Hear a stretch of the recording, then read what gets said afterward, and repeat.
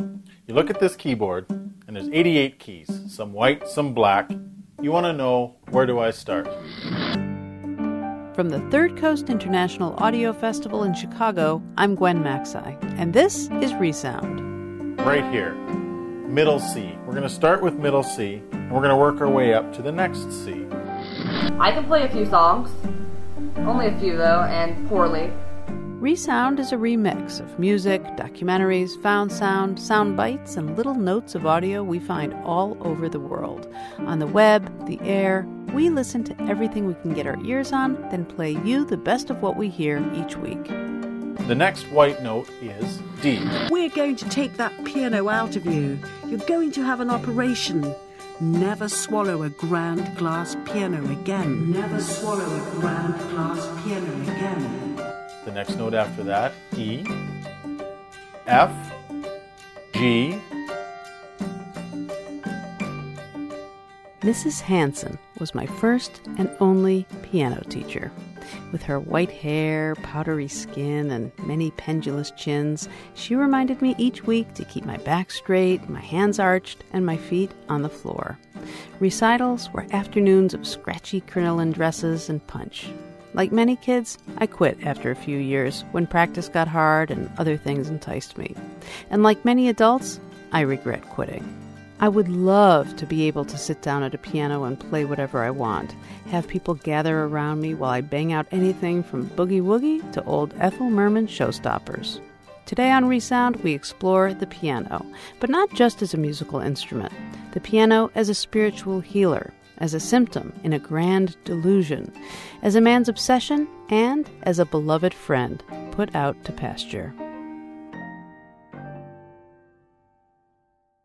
Once upon a time, there was a Russian princess. Her name was Alexandra, and she had a curious relationship with a glass piano. Her story is part history lesson, part magical tale, part psychological study. It came to us from BBC Radio 3 as an entry in our 2011 documentary competition, and it's safe to say we had never heard anything like it. Here's the glass piano.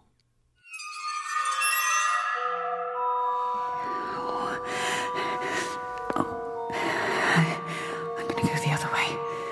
Oh, this way, that's better.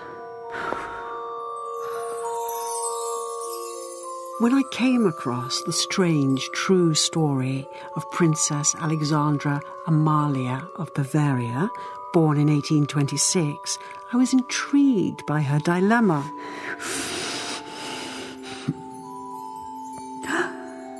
The princess, at the age of 23, was observed walking sideways with great difficulty down the corridors of the royal palace.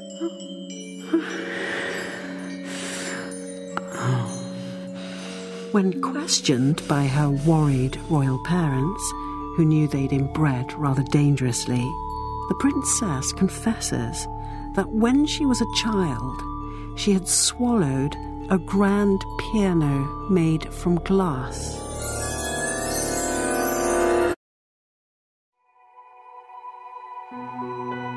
Consequently, because of her imagined shape, she is fearful that if she bumps into anything, the glass piano inside her might shatter. I do not want to be observed by the servants. I'm trying to imagine what it must be like to be Princess Alexandra. If I can just accept her language for a moment, it would be very difficult to get around with a grand glass piano inside her. It probably means that she can take no risks whatsoever in the world, because if she does bump into anything, she will break, and she will become a terrifying tangle of flesh and glass.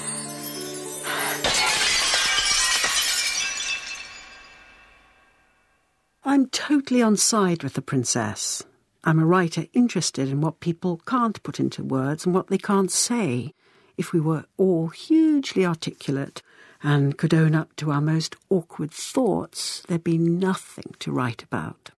Don't stand so close to me. Take 3 steps to your right. I can see her now. There she is, slowly, very delicately, making her way towards the dining room in the palace.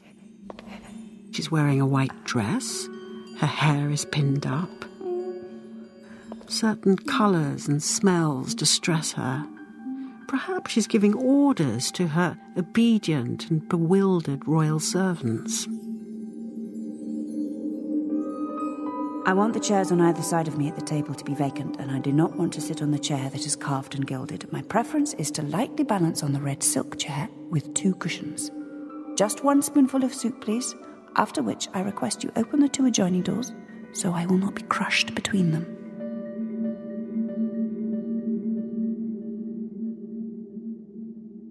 If Alexandra Amalia has swallowed something bigger than herself, what's going on? Hi, it's Deborah. Hi, come up to the bedroom. I've come to speak to the psychoanalyst, Susie Orbach. Susie, a hyperliteral response would be for the royal parents to say, Alexandra, what's got into you? And she might reply, a grand glass piano, that's what.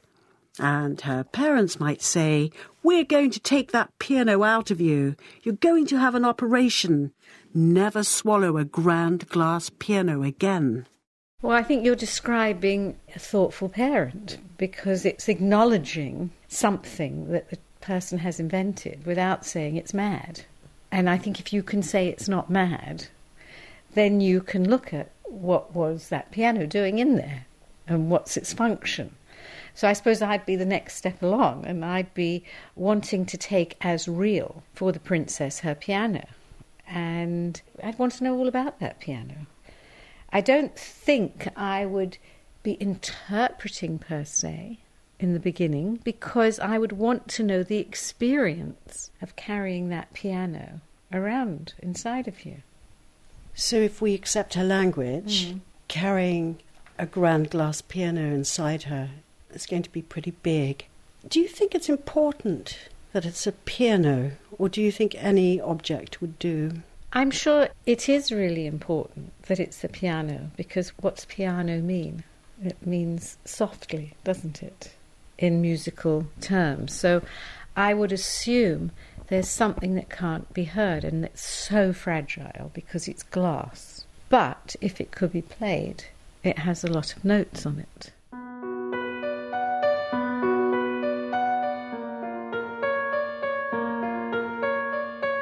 There she is. She's moving across the marble corridors, gazing at the glass skylight above the staircase. She's probably on her way to the bedroom. I request my bed be placed in the middle of the room instead of against the walls.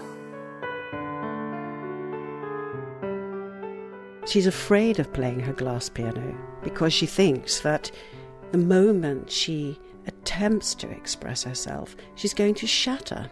And I'm very familiar with that feeling. When I start to write, you do have to take a deep breath and just go for it. Yeah, I suppose what I would think is not that I would deny that at all, but what you're shattering or breaking up is known ways of being in the attempt to give voice to something else. So I think, maybe this is the way I work as a therapist, is that I'm thinking not why can't she play her piano, but if she could, what would she play? In other words, I'd be wanting to go to the place that in her imagination can't be thought, which is the possibility of having that piano and having a voice. And its fragility being about tenderness towards a part of herself that's undeveloped, rather than a piece of her breaking.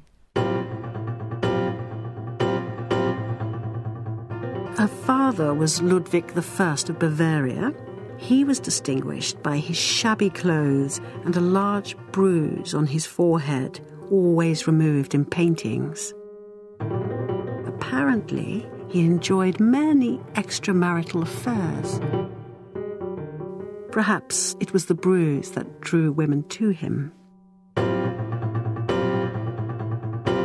He was also a notoriously bad poet who wrote masses of rhyming couplets. The poems might have been harder for his wife to suffer than his affairs. Strangely enough, his clever but troubled daughter was also a writer, possibly more skilled than her father, and she wasn't alone in thinking that part of her might be made from glass. My name is Erin Sullivan. My research is looking specifically at how people understood what sadness was. Do you think there's a connection between melancholy and the delusion of being made from glass? There's certainly a history of a connection between the two. One thing that doctors note throughout time into the 16th and 17th century is how diverse the symptoms of melancholy are. And one of the most interesting, really, is fears about the body being overly fragile or being vulnerable in some way. And so glass delusions is one of the fears that evolves out of this. So you have certain stories about men thinking that their entire body is made of glass, and as a result, removing themselves from society because they're afraid that if they have too much contact with people, they will shatter. There's also stories of people being worried that particular body parts are made of glass, like arms or legs, or even their hindquarters. This actually results in a lot of delight, really, in the medical stories, because it's kind of a sharing of these strange things that happen to people.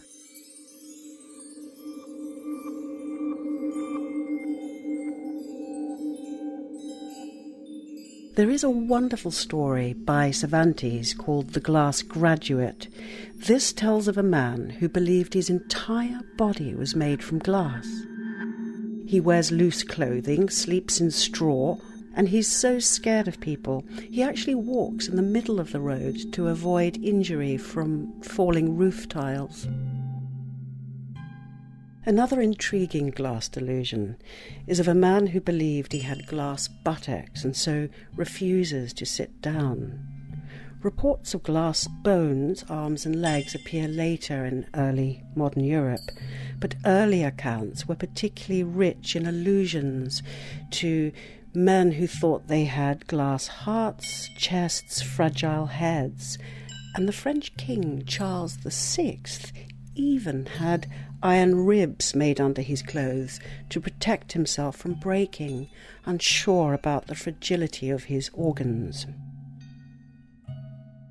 Most of the case histories of the delusion of body parts being made from glass seem to be male. To be honest, they are predominantly male, and in fact all the ones I can think of are men, which is interesting because melancholy throughout the early modern period is associated with a kind of masculine nobility. This fascination really with melancholy exists in many centuries, just in different forms. So in the 18th century, with the dawn of Romanticism, you have a great interest in melancholia as a kind of beauty, really, that in great beauty there's also great sadness. You can't have the two separated if you want to create beautiful works of art.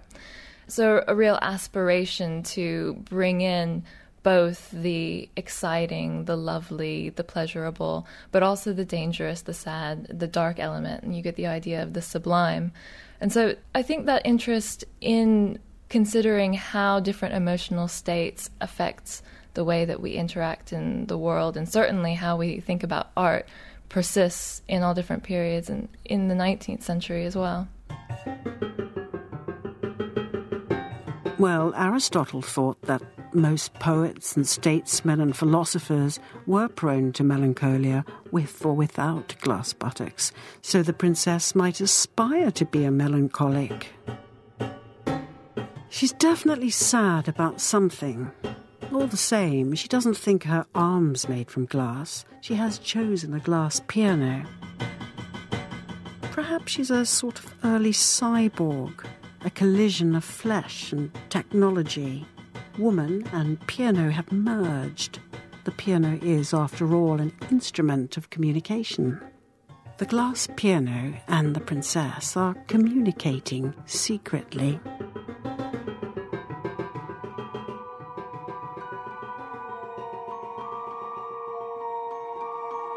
The German sculptor Joseph Beuys wrapped a grand piano in felt as if trapping the sound inside it or silencing something. The felt was a kind of protective skin. Perhaps if the princess had somehow managed to conceptually cover her glass piano in felt, she might not have feared it shattering so much. The carpet's red if anything happens. The horrible thing is that her piano is wrapped in her own flesh and blood. How would it look on an X-ray? On the X-ray, it will be what we would call a radio-opaque object. Dr. Fiona Leckie is consultant in emergency medicine and director of the Trauma Audit and Research Network. On an X-ray, the bones are the most visible structure in the human body. All the other tissues, lungs, soft tissues around, the X-rays tend to go through that, which is why you see mainly bones on the X-ray. And a solid object that's radio-opaque like glass will also, in a way, look like a piece of bone that's broken off. It will be the same density and have the same photographic quality as that. So it will be a dense, dark object within the tissues is what we would see.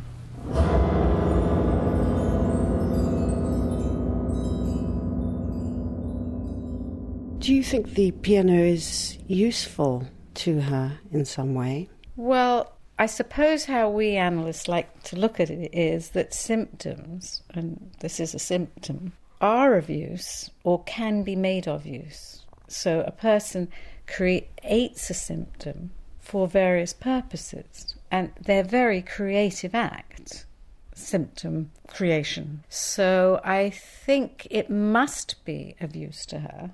And I don't know enough to know what she's trying to negotiate and what the conflicts are. But I would assume it's something to do with taking up space and not really knowing how much she can take up, being noticed. Well, she's meant to have something quite invisible inside of her. Being awkward, where I imagine she's meant to be elegant. Being hypervisible, where she's meant to be invisible as a person, but visible simply as a princess. So I would assume it has all those kinds of contradictory aspects to it.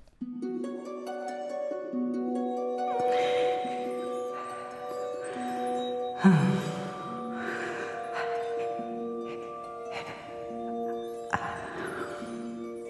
will never ever go horse riding again, ever. I'm trying to imagine how she might have walked with a whole piano squeezed inside her belly. I refuse to wear a tight-waisted jacket. She would have worn satin slippers tied round the ankles with silk ribbons, and she'd be very careful to calculate positions that must be accurate to a matter of centimetres.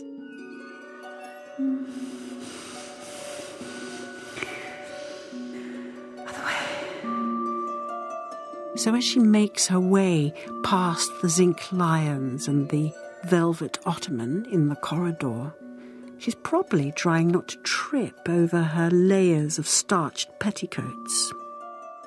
Certainly she would not have walked like a princess, because in order to bear a piano inside of her, she would have had to have her legs quite far apart. True. And okay, we want to think Freud because it's that moment in history where Freud discovers that we're all sexual beings. So you could say that her legs are far apart for that reason. But you also could say, more, I think, culturally, that she's not taking up the normal space of a woman. She doesn't look like a princess on her little satin slippers is meant to look, because she's having to negotiate around these corridors with this great big piano inside of her.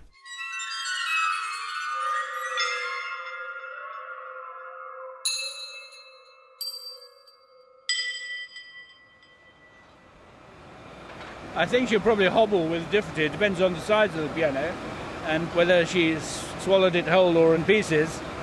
Stephen Pollock-Hill is managing director of Nazing Glassworks. But of course they had these big crinoline dresses, didn't they, and supports. And so I think whether she actually imagined that she had this piano right sort of in the middle of her walking along, but it makes you wonder, whether with the keys and everything. As she walked along, she imagined it was tinkling and playing a tune, you know. It's a strange obsession that she'd have.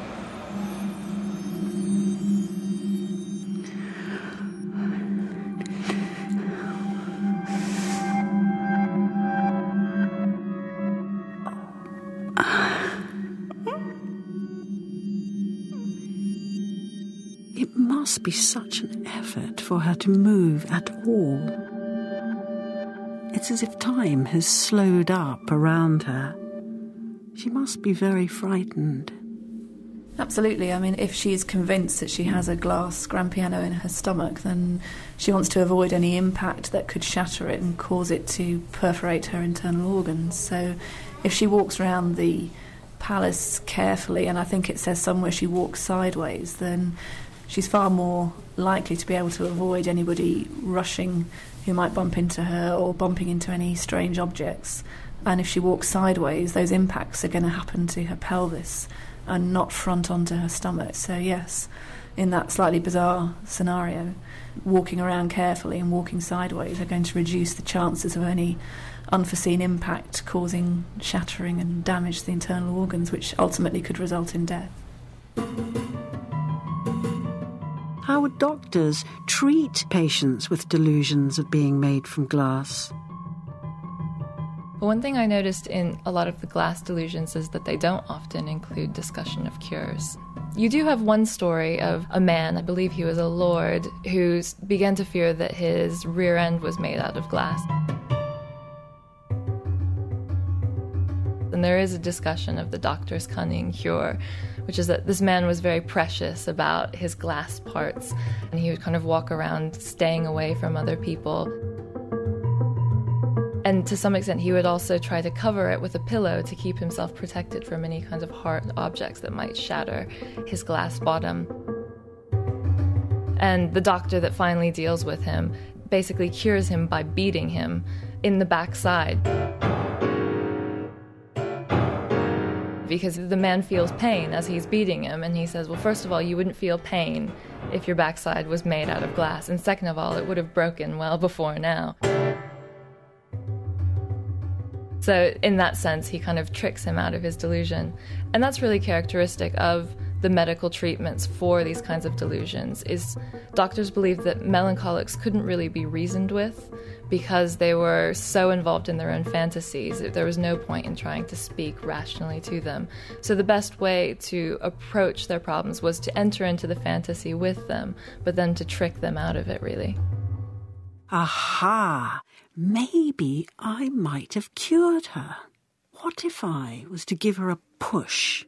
I suppose I'd have to wait round the corner,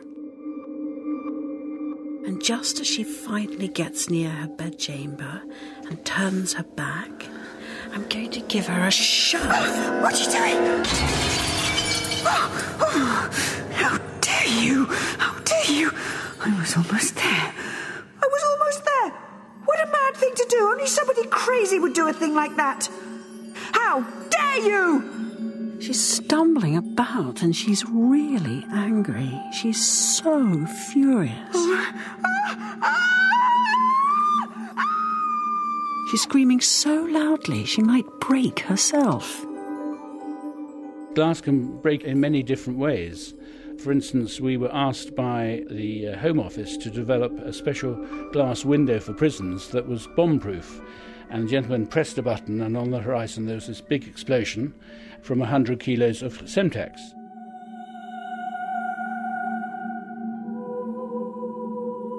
We worked out by having two pieces of glass that were actually held together with a special kind of silica gel, they would actually give, because the main thing that happens in an explosion is the shock waves that cause most of the damage and breaks the glass.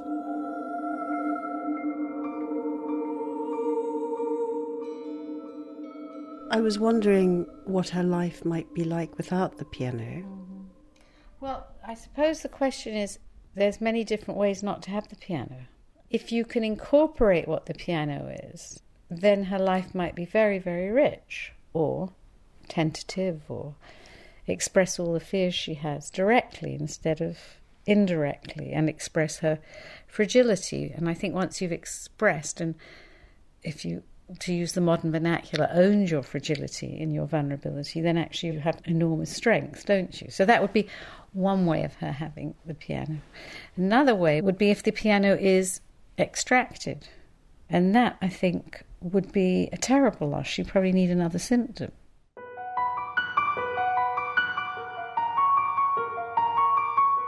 Well, it is rumoured that she also thought she had a sofa in her head, so it might take a whole removal van to get all those things out of her. I wonder what would happen if she took her symptom to A&E and said, I have to get this thing out of me. Well, we would perform our standard initial assessment for every patient which walks in, which is essentially eyeballing them and doing what we call the ABC assessment, airway, breathing, circulation, so that if they actually walked in and told us that, that's a sign that their airway is clear, they're able to speak. So then we would take a more detailed assessment of exactly what had happened, had they swallowed it, where did they think they had this glass grand piano, and checking their pulse and blood pressure for any signs of internal hemorrhage. And then once the patient was stable, we would start to do some x-rays to find out exactly where the object was. So I guess the two assessments is where is the object and how much damage has it done to the patient so far. And whether we reach for surgery or not really depends on the patient's condition.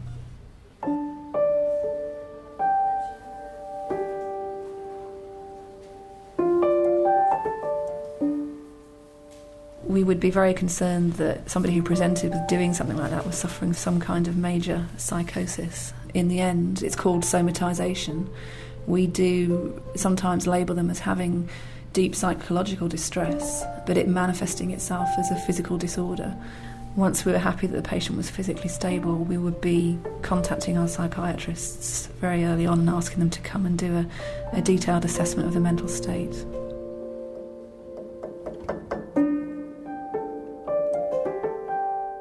Part of me loves her piano. I think it's an extraordinary thing to create, and I want her to play it without shattering. What would it take? Well, of course, if she were a patient, a modern-day patient, with a piano, a glass piano inside of her, we would hope that she could find within her to accept the parts of her that are vested in the piano, and that she could begin to recognise those notes and to play with them and to play the piano, so that it wouldn't be so much shattering, although there would be a loss in giving up the piano, but it would be an incorporation into herself of the bits that she had put on the piano.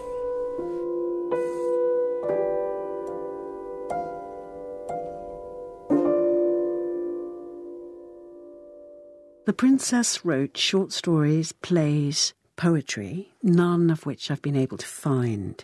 She never married, and she spent much of her life in a convent in Munich where she became an abbess.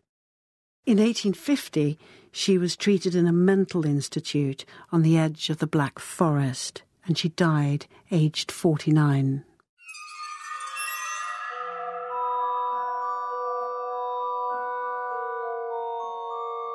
All the same, I'd like to think that she might at least have come to like the idea of playing her piano.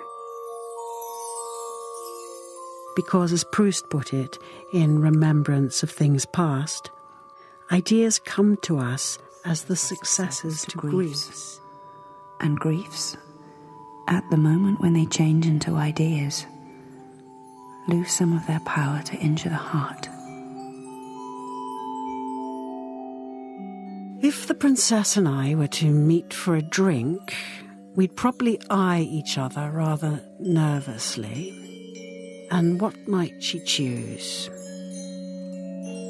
I reckon it would be creme de menthe. It's glassy and green after all. Delicious. Cheers. Prost.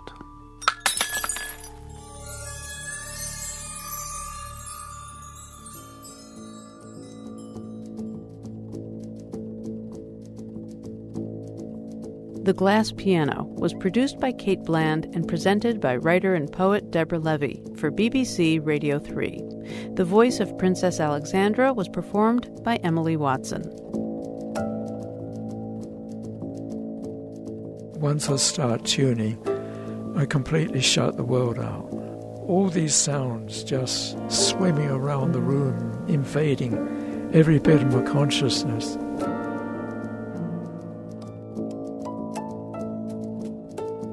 Inside the grand shell of a piano is a complicated and delicate system, hundreds of working parts that require the care of a doctor with highly specialized skills. Ted Samble has been doctoring pianos for over 70 years with a love that's eclipsed everything else in his life. Can you hear this? Whoa, whoa, whoa, whoa, whoa, whoa, whoa. Just like that. Can you hear that? Good. My name is Ted Samble, actually Edward, but everyone calls me Ted. Certainly not good looking. I'm very bookish. That's the way I am, I guess. I'm a piano technician of many years, in fact over 70 years now. I'm 86 years old. Ted has a one-bedroom apartment with 2 pianos. It's so crammed that the pianos are lined up, one next to the other. But for Ted, the more the merrier. Tuning pianos has never gotten old for him. Even now, once I start tuning, I completely shut the world out. All these sounds just swimming around the room, invading every bit of my consciousness. See, I went to school in England for children with poor vision. I'm short-sighted. One of the possibilities of a career was piano technician. It opened up a whole world, dazzling new world of pianos for me. Something blooms and is beautiful. And so you get a sensation of satisfaction from pure beauty. You'll have to watch your ears for this one. Across from his pianos, Ted has a workshop set up. There are drills and hammers and wrenches all over the place. And he uses his workshop for one thing, making piano tuning tools. I'll show you the little tool. It's just a piece of tube. It looks something like a question mark. Ted uses these tubes to fix broken piano strings. He makes them for himself, but he also likes to give them to people, like other piano tuners. And that's what he's doing today. The only problem is he needs a drive. Because he's short-sighted, he's never had a license. My ex-wife only lives a block down. We're good friends. She drives, so she just might. Ted heads over to see if he can hitch a ride. My name is Mary Watson. Got a daughter and 4 grandchildren and an ex. Ted sits next to Mary on the couch. She looks over at him and wonders how she'd describe her ex-husband. You want me to lie? I don't do lie very well. She loves to kid and joke, and that's fine. Sometimes I'm the butt of the joke, but I don't mind a bit. Ambitious, always busy, British to the core. I was the one who always had to sit and listen to the bad notes being pulled into tune. It drives you crazy after about 2 pianos. Racket, definitely racket. Music to him, not to me. I think somehow we just grew apart, and that may be my fault. Being so deeply into the field, because I don't drive, she was continually having to drop what she was doing and take me to the customer. The only time Mary didn't have to drive Ted was when he would hop on a plane to get to a very special customer. With Glenn Gould, he always just simply accepted what I did. You know, he wouldn't shake hands with people because he said strong handshakes would hurt his hands. But then, when I arrived, he advanced his hand like this, and he said, "You can shake just the tips of the fingers very gently, please." I felt I'd been awarded a medal. Mary agrees to give Ted a ride to the piano store. How are you? Yes. Hi, I'm Mary. Mary. Coming in and leaving, so I just wanted to meet you. Ted has talked about you. So. Oh, okay. Yeah. I'm the lackey. Ted and Mary walk into DS Pianos, a store where people come to buy pianos and technicians come to tune. Ted hands over the little tuning tool he made. Thank you, Ted. I feel welcome here. My name is Steve Grega. I've known Ted since I've been in Canada, which is now about 24 years. Ted's a unique individual. He's sincere, very, very special. Ted doesn't want to leave without taking a look at the pianos first, and of course, playing his favorite tune. We'll do the C minor prelude by Chopin.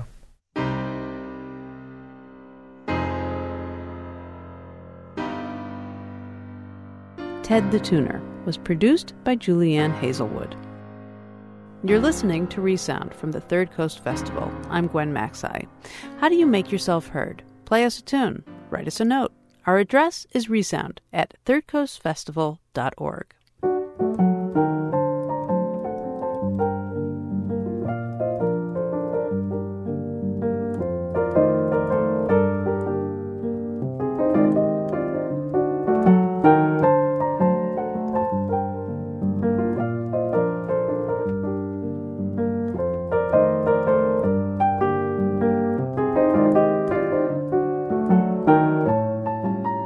Eventually, the life of an instrument comes to an end. What then? Throwing it away seems blasphemous, and yet it has to go somewhere. Julia Krolik and Owen Fernley are experimental musicians who study the slow decay and sudden transition seen all around us. What they study in our next story is a well-loved, well-worn piano.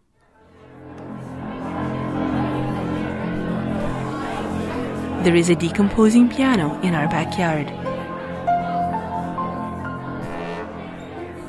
It was made on June 25th, 1909. We first encountered this piano 3 years ago at the Gra Club in Kingston, Ontario.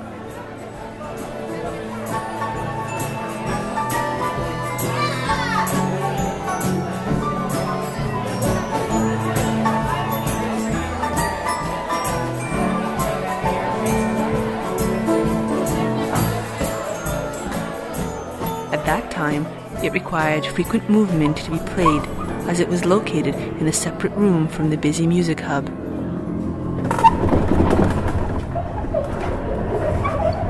It was during one of these feats of athleticism that the piano suffered a broken leg.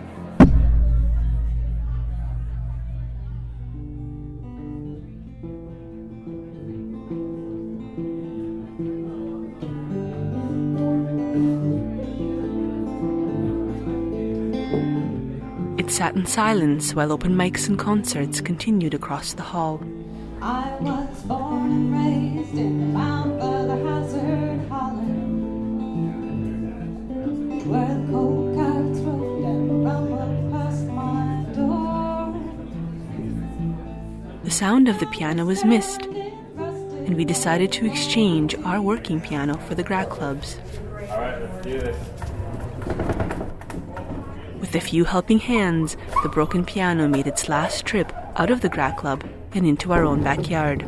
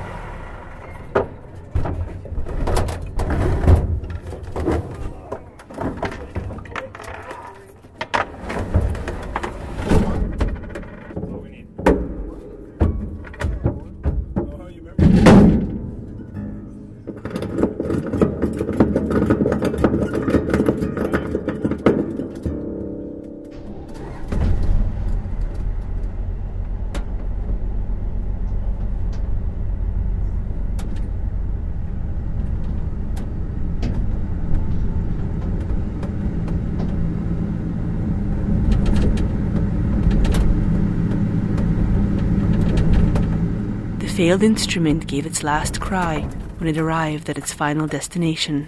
2, 1.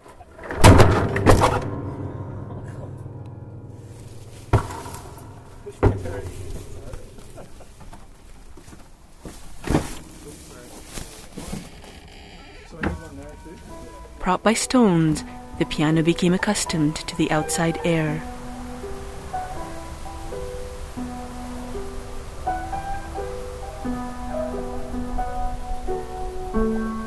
Despite the stiffening action, it was played on several fall evenings.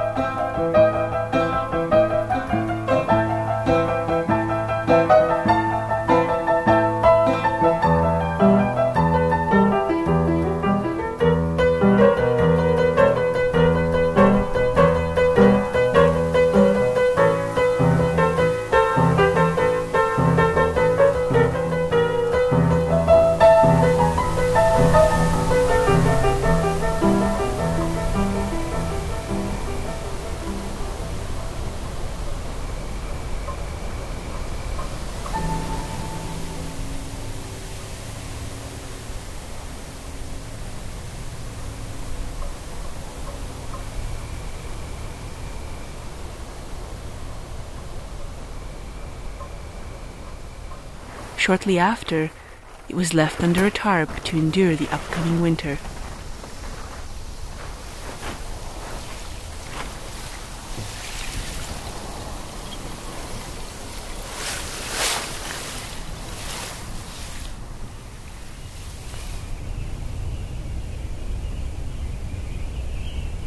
Spring, known as the season of new beginnings and changes, did not leave the piano out.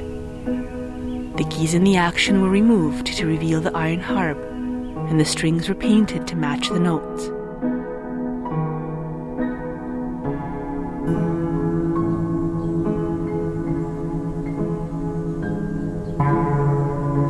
In this way, the piano was resurrected as a new instrument for its centennial performance.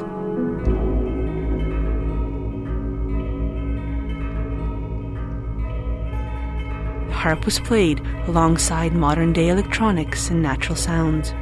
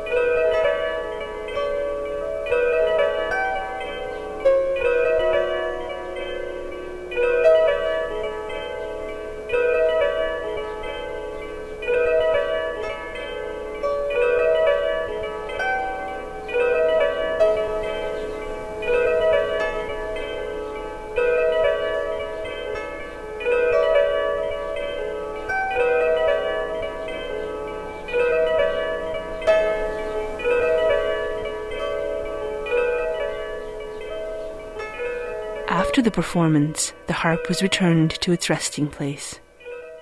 Soon, the final push must occur to remove the piano from where it sits. But for now it rests in our backyard. The tension once built within its frame relaxes with each passing season.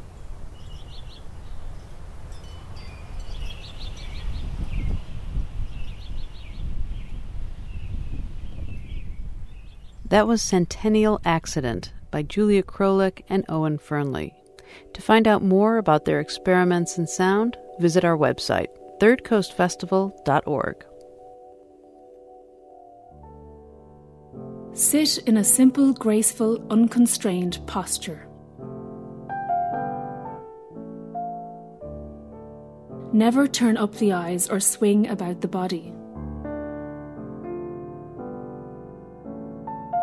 However loud you wish to play, do not thump. Aim more at pleasing than astonishing. And now we come to the last piano of the hour, and it's anything but decomposing. It's the heart and hearth of the bar where it lives, a famous piano bar in the West Village of New York City called Marie's Crisis. The pianist is Jim Allen, and he describes the family of regulars at the bar as a Fellini version of the Waltons. He learned the piano from his father, who felt that the instrument should be played only to celebrate God's glory. At Marie's Crisis, all of Jim's influences come together as the bar is its own unlikely kind of church, as healing for him as it is for the people who gather around the piano to sing and listen. I'm going to play the theme and two variations on "'Tis So Sweet to Trust in Jesus."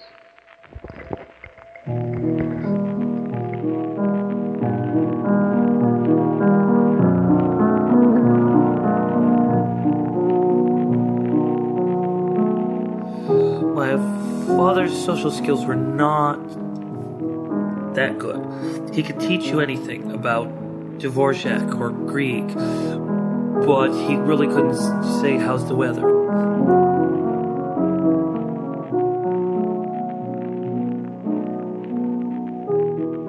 I only saw my father cry maybe twice in my life. And maybe men aren't supposed to cry, but oftentimes he should have, but he'd have felt better.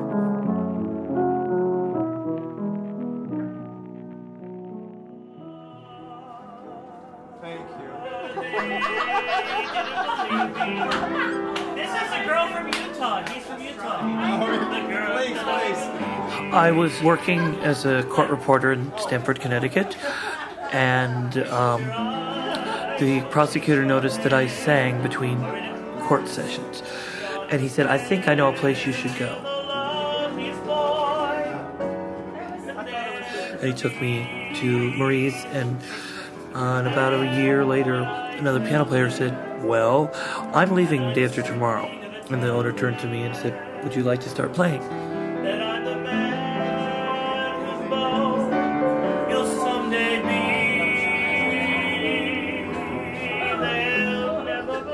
In Paris, they have a Marie's Crisis night. There's 2 piano bars in London that have Marie's Crisis nights. It's iconic. It's bizarre because it's a dive. It's cracked red stools and Christmas lights and small drinks. I mean, it's a dive. And yet, there's no microphone, so everybody's a star. Very clear.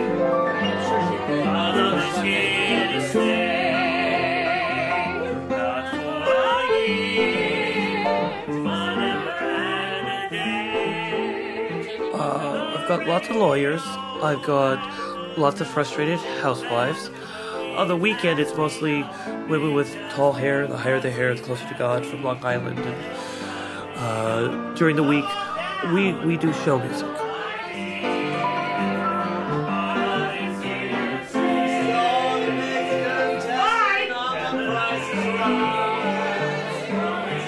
I've got something like 16,000 songs memorized, which means I can usually give someone what they need at the time.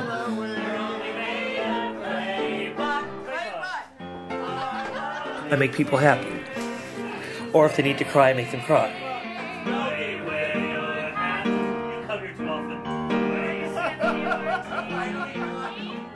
I had a guy who came in and asked me to sing the song On My Own from Les Miserables. Now, normally I'd make fun of it, but I knew for some reason, I shouldn't.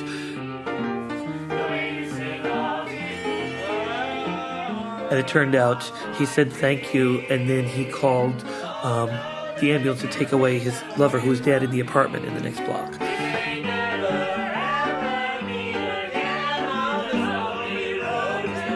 For most people, the piano bar is just frivolous.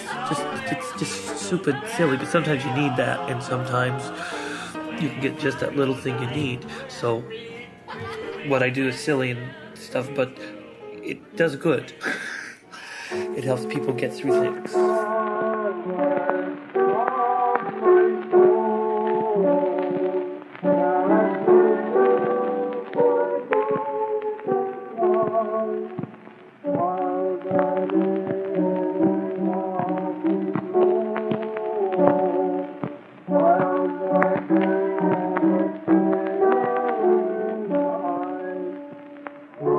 My father had to give up his teaching to support his family. He couldn't make a living doing what he loved and was good at. He had to do manual labor. And I wanted to be able to make a living as a musician.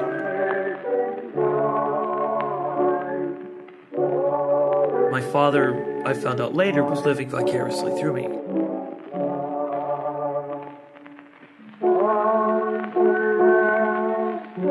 I found out after he died, he did arrangements of every song I ever written. I'm going through his stuff. Every song I'd ever written, he'd done arrangements of. So he must have found some worth in them.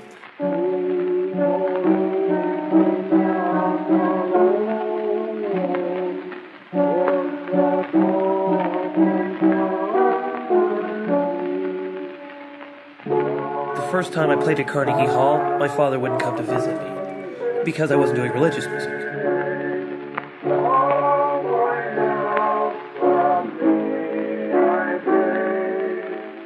And my father didn't differentiate you. Either you're singing, living for Jesus, or, fornicating on a full moon. I mean, there's no middle ground.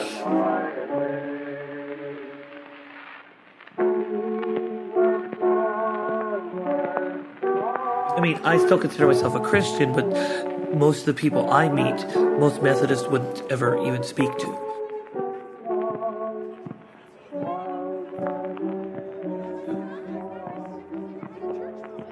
We did a couple of hymns yesterday in the piano bar.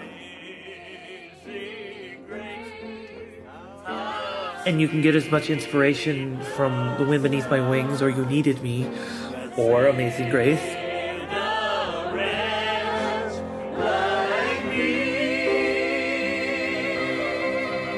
In a very narrow construing of Christianity, yes, your one purpose is to proselytize, to go out and get whatever you can, but you really can't do that if you don't have a drink with the town whore.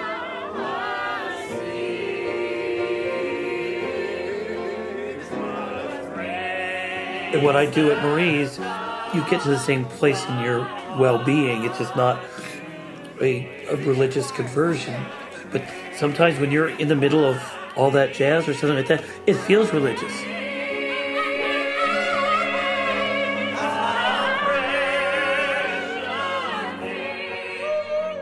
I often have a goal once a month to try to make the whole bar cry. It may seem silly, but because most people don't laugh outrageously or cry.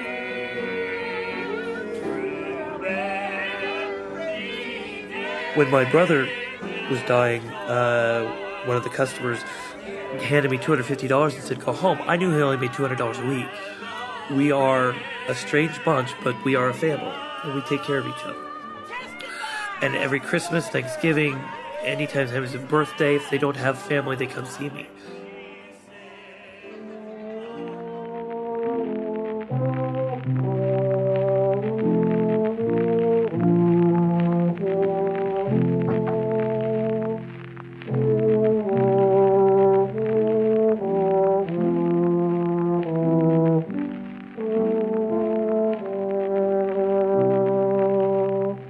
My father just didn't know how to talk to people.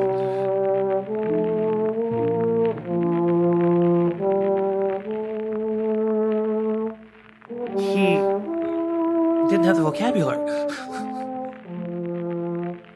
I was living in Sodom and Gomorrah. See what I do? I mean, it's not a good thing.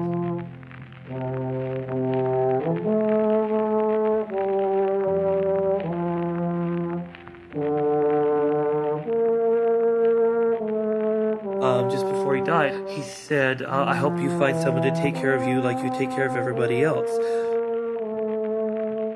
Well, I just started crying, because that's the best thing he could have said, was he accepted me and wanted me to be happy. And by saying it was, he acknowledged that I probably wasn't going to get married to a woman.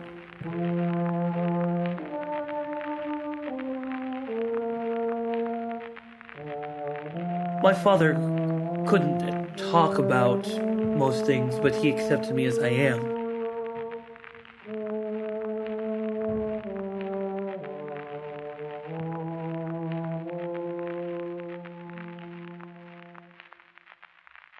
Marie's Crisis was produced by Kevin T. Allen, a sound artist and filmmaker from Brooklyn, New York. There's no more magical, wonderful experience than listening to the radio in the dark. The paramedics were like, we were doing chest compressions. You were dead. This is unbelievable! Zenyatta! I would knock on a door, they would open the door, I'd put a gun in their face, go into the house and take the drugs. If you like the kind of work you hear each week on Resound, you are going to love the Third Coast Filmless Festival on October 19th and 20th at the Old Town School of Folk Music. Sit in a darkened auditorium to listen to amazing radio stories, meet the talented producers who made them, and come to our annual awards ceremony. More information and tickets can be found on our website at thirdcoastfestival.org. Resound is a production of the Third Coast International Audio Festival in Chicago. I'm Gwen Macsai. The program is produced by Katie Mingle and curated by Johanna Zorn and Julie Shapiro of the Third Coast Festival. Our intern is Maya Goldberg-Safer. You can hear today's program at thirdcoastfestival.org, where you can also hear hundreds of outstanding documentaries from around the world, and subscribe to our podcast. Support for Resound comes from Emma, a web-based email marketing and communications service helping businesses and nonprofits manage their email campaigns and online surveys in style. More at myemma.com. Support also comes from City Winery, Chicago's urban winery, restaurant, and 300-seat music venue, featuring Anushka Shankar on November 12th, 13th, and 14th. Tickets are available at citywinery.com. The Third Coast International Audio Festival is a nonprofit arts organization made possible with lead funding from the Richard H. Driehaus Foundation and the John D. and Catherine T. MacArthur Foundation. Additional support is provided by the Agudino Foundation and the Menaki Foundation. The Third Coast International Audio Festival is supported in part by a grant from the Illinois Arts Council, a state agency. Special thanks to our many individual contributors from Chicago and around the world. The Third Coast Festival was founded in 2000 by WBEZ Chicago. If you want to contact us, we would love to hear from you. Email us at resound@thirdcoastfestival.org. You can also connect with us through Facebook and Twitter. Resound returns next week with more radio that you can't hear anywhere else unless you live everywhere else.